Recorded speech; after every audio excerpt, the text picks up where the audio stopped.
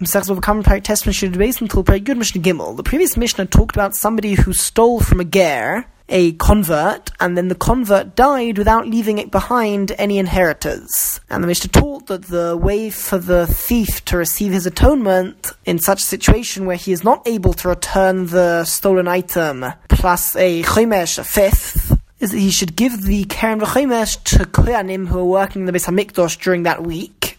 And he should bring the regular korban asham, which a thief who swore falsely that he didn't steal needs to bring. Now what happens if Nosan HaKesef L'Anshei Mishmar, the thief gave the money, the keren and chomesh, to the men of the Mishmar, that refers to the group of kohanim who were serving in the Beis HaMikdash during that week. All of the kohanim were split into 24 groups, and each week a different group would serve in the Beis HaMikdash. So whichever group was serving that week, they would receive this money. And then, before managing to bring his korban asham, v'meis, the thief died. So the thief didn't complete his atonement process. Nevertheless, says the Mishnah, the inheritors of the thief are not able to take back the money from the kohanim, because that part of the atonement did work, and that did take place already, and the money already belongs to the kohanim. Shneimar, as the pasuk says,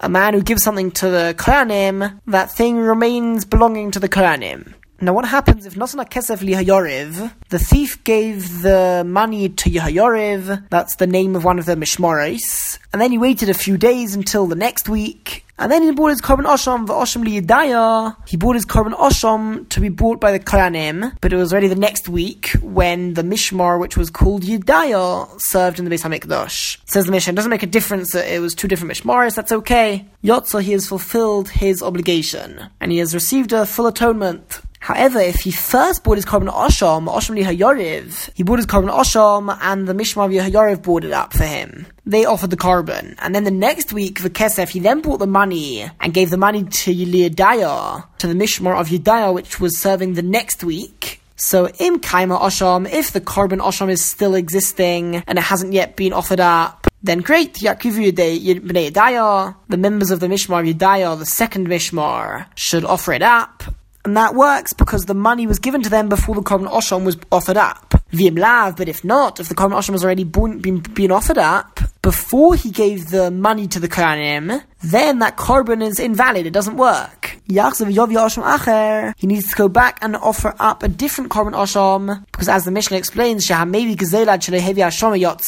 because one who brings back the stolen item or the value of it before bringing the korban asham, he has fulfilled his obligation. But if he brings the korban asham before returning the money or giving the money to the kohanim, then lo yotzo, he has not fulfilled his obligation, and he has not received his atonement, and is learnt from the pasuk which says that he needs to give the money apart from the korban asham asher yechaper boy olav, with which he will atone. And the word yechaper is in the future tense, which implies that at the time that he gives the money, he has not yet bought the korban. Now, all this having been said, the nosan keren v'lo nosan chomesh. What happens if he gave the keren and he hadn't yet given the chomesh, but at that point he bought the korban asham? Says the Mishnah, in a chomesh ma'akev, the chomesh does not prevent the korban asham being valid, and since he gave back the actual value of the thing which he stole, so the korban asham would be valid, and he would just need to bring the chomesh later on after that. However, that doesn't stop the korban asham being valid. When somebody steals something and that item still exists in its original form, then of course he is liable to pay back that item itself, and not just its value. However, if he has changed the item in some way, then we saw at the beginning of the previous perek that the item now sort of belongs to the thief, and he is now liable to just pay its value to its original owner. Now, if the following two things occur, then there is no obligation for the item or the value of the item to be returned to its original owner. And that is, firstly, Yush, that the original owner gives up hope of getting the item back, and secondly, Shinoi Reshus, where the item is transferred from the possession of the thief to somebody else. So for example, if the original owner, after the item was stolen from him, it's a case where it's very unlikely he's going to be able to get back the item, so he gives up hope of getting it back. He has Yush. And then the thief sells the item which he stole to somebody else. The buyer will be exempt from giving that item back to its original owner because there has been Yush and Shinoi Reshus. So even though the item is still in its original form, the item itself hasn't been changed like at the beginning of Perek Tes, where if the thief changes the item significantly, then he'll only need to give back its value and not the item itself. None of that happened over here. The item is exactly the same item. However, since there was Yush of the original owner, and there was a Shinoi Rishus, so the buyer will be exempt from giving back anything to the thief. Now what about if Hagoizel or Macheles Bonov? Somebody steals something, and he feeds it to his children. Are the children liable to give back its value? The answer is, since they themselves are not a thief, and the item is no longer existent, so in such a case they will be exempt from paying back, because the only time one needs to give back a stolen item's value, if the stolen item is no longer here, is only if you are the thief himself. But nobody else would be liable to do that unless it's the item itself still here.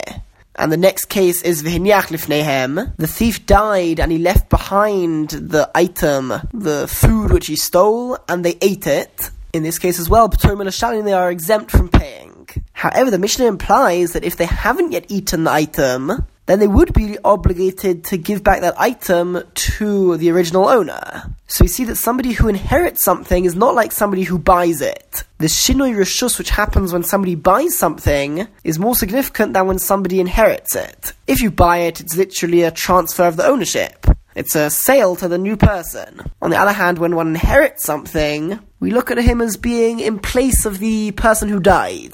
And therefore, just like the thief would have had to return the item, so too those who inherit him would need to return that item if it is still in its original state. Now, the Mishnah adds, if there was also an item in the inheritance, these inheritors also inherited something which has a achrayas nechosim attached to it. Achrayas nechosim is where somebody is able to collect a debt from property, and this refers specifically to land. If the inheritors also inherited land from their father, the thief, then the person from whom he stole is able to collect his debt from the land, because land can always be collected as the debt, even if the land was sold to somebody. If someone is owed money, then they can collect the land from the person who bought it, from the person who owes the money. So all the more so, if it's inheritance and it's not an actual sale, can the original owner collect that land? Then Chayav and L'Shalem, they will be obligated to pay with that land.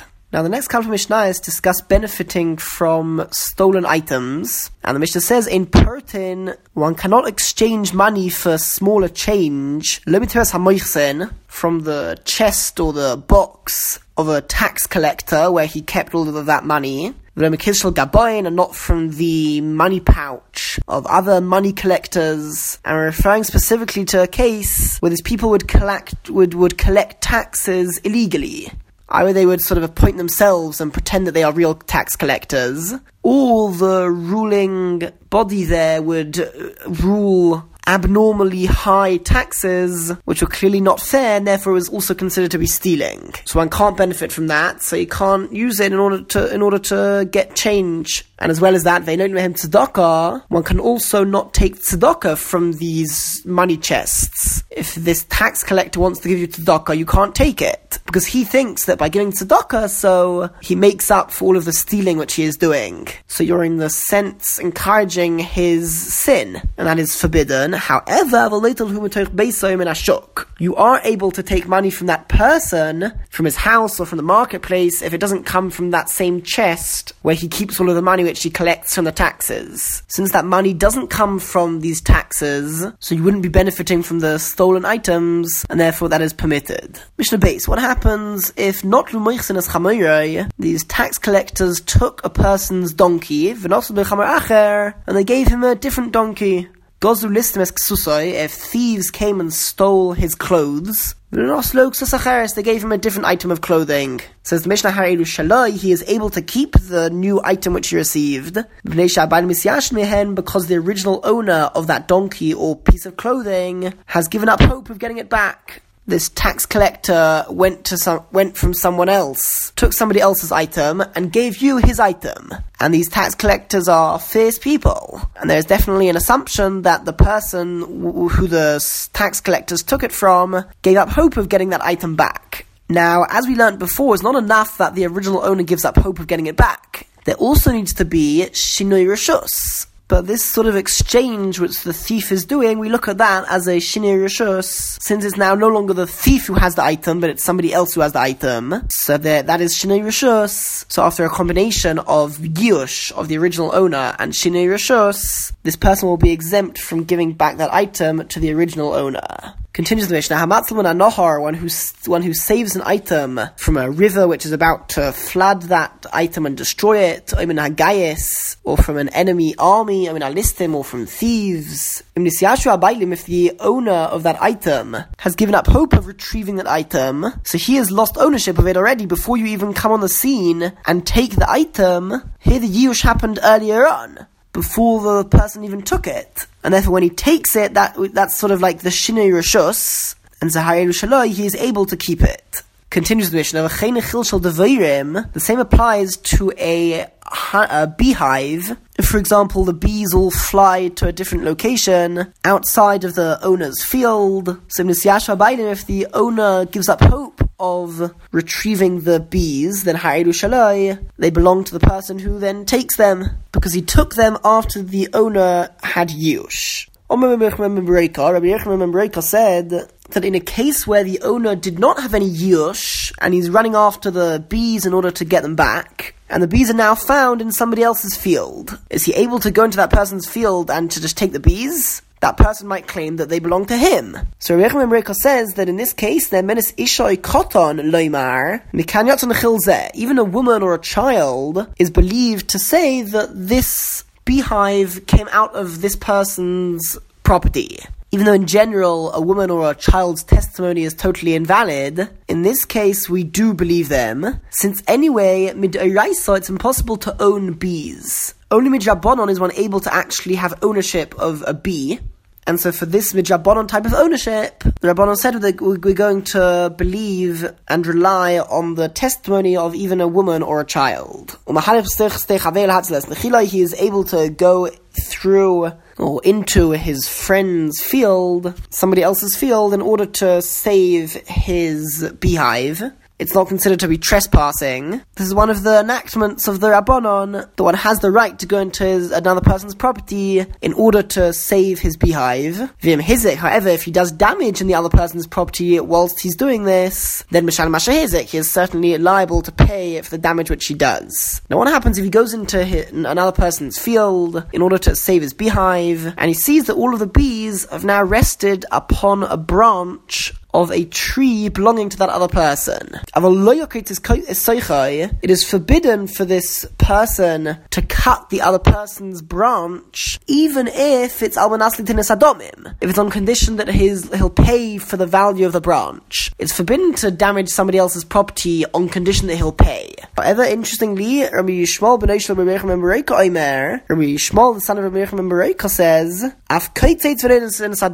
he is even able to cut down that branch, and then of course pay the value of the branch, because again this is one of the enactments of the Rabbanon, that in such a situation one is able to even damage somebody else's property, to cut off his branch with the intention to pay for the damage which you are doing, as long as this is in order to save your own property, your own possession of the bees. One who recognizes his utensil or his books in the hands of somebody else, and he knows that that item is his. And as well as that, it became known in that city that this person's utensil or books had been stolen, and now he sees that this person has them. And we're talking about a scenario where this person had not yet had yush. He hadn't given up hope of retrieving his items, and because of that, according to the strict letter of the law, he should really be able to just take the item back and it will belong to him again. However, there is a concern of the Rabbanon that people will be very afraid to buy things from other people, and the marketplace might go down, because we'll be concerned that perhaps I'm buying it from somebody who stole this, and the original owner hasn't given up hope, so the original owner might come to me and just take my item back, because it's really his item. And it's true that I'm not the thief, but since the original owner might not have had yush, so he has the right to take his item back. I only don't need to give him the item if there was yush and shinei rishus. But in a case where there was no yush, so the original owner is able to take it back. So people will be afraid to buy things from other people. And so there's something known as takonas hashuk, an enactment regarding the marketplace, And that is the Rabbanon said that Yishovaloi Lokea Kamanosan, this buyer can swear to this original owner how much he gave, how much he paid for this item, the Yitoil, and he can take that money from this person who wants his item back. And then, of course, he'll have to give his item back. V'im lav. But if not, if the matter did not become known in the city that this person's items had been stolen, then in that case, lo kol imenu. He hasn't got the power to take the item from this person who bought it, even if he's willing to pay for it. Shani omer, because I could say, mechor la'acher, maybe this owner actually sold the item to somebody else. No one stole it from him. He sold it to somebody. Ulokachan zeh imenu. And this person who now has it bought it from the person who the original owner sold it to. And he has no witnesses to say that it was stolen from him. It's not a known fact in the city that it was stolen from him. And therefore he hasn't got the power at all to demand the item from this person who he now sees has the item.